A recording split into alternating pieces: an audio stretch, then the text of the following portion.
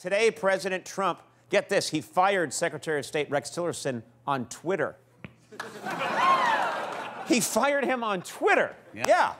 Yeah, it makes sense when you consider that Trump hired Tillerson on Tinder. That's how they met, actually. It's a late switch.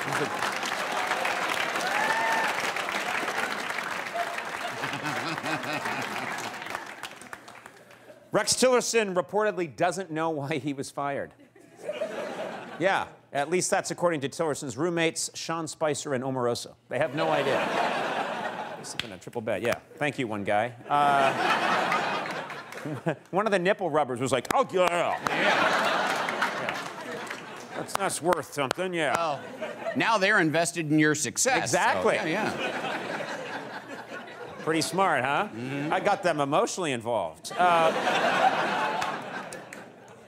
Under President Trump, abstinence-only education is making a comeback. Yeah. Or as Trump told teenagers, do as I say, not as I paid someone $130,000 to shut up about my not doing.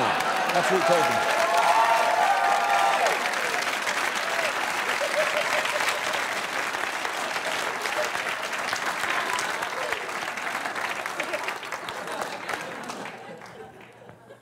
60 Minutes just interviewed Betsy DeVos, and they're about to interview Stormy Daniels.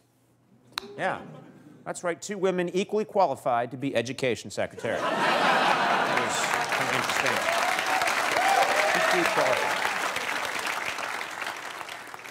Game of Thrones fans here? I'm sure you do. HBO has hinted that the final season of Game of Thrones will include many, many deaths. Yeah.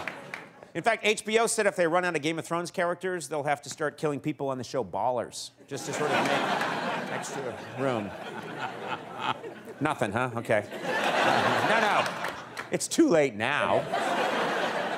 If I ask for it, it's no good. Yeah. I think they may be Ballers fans and they're concerned. Yeah.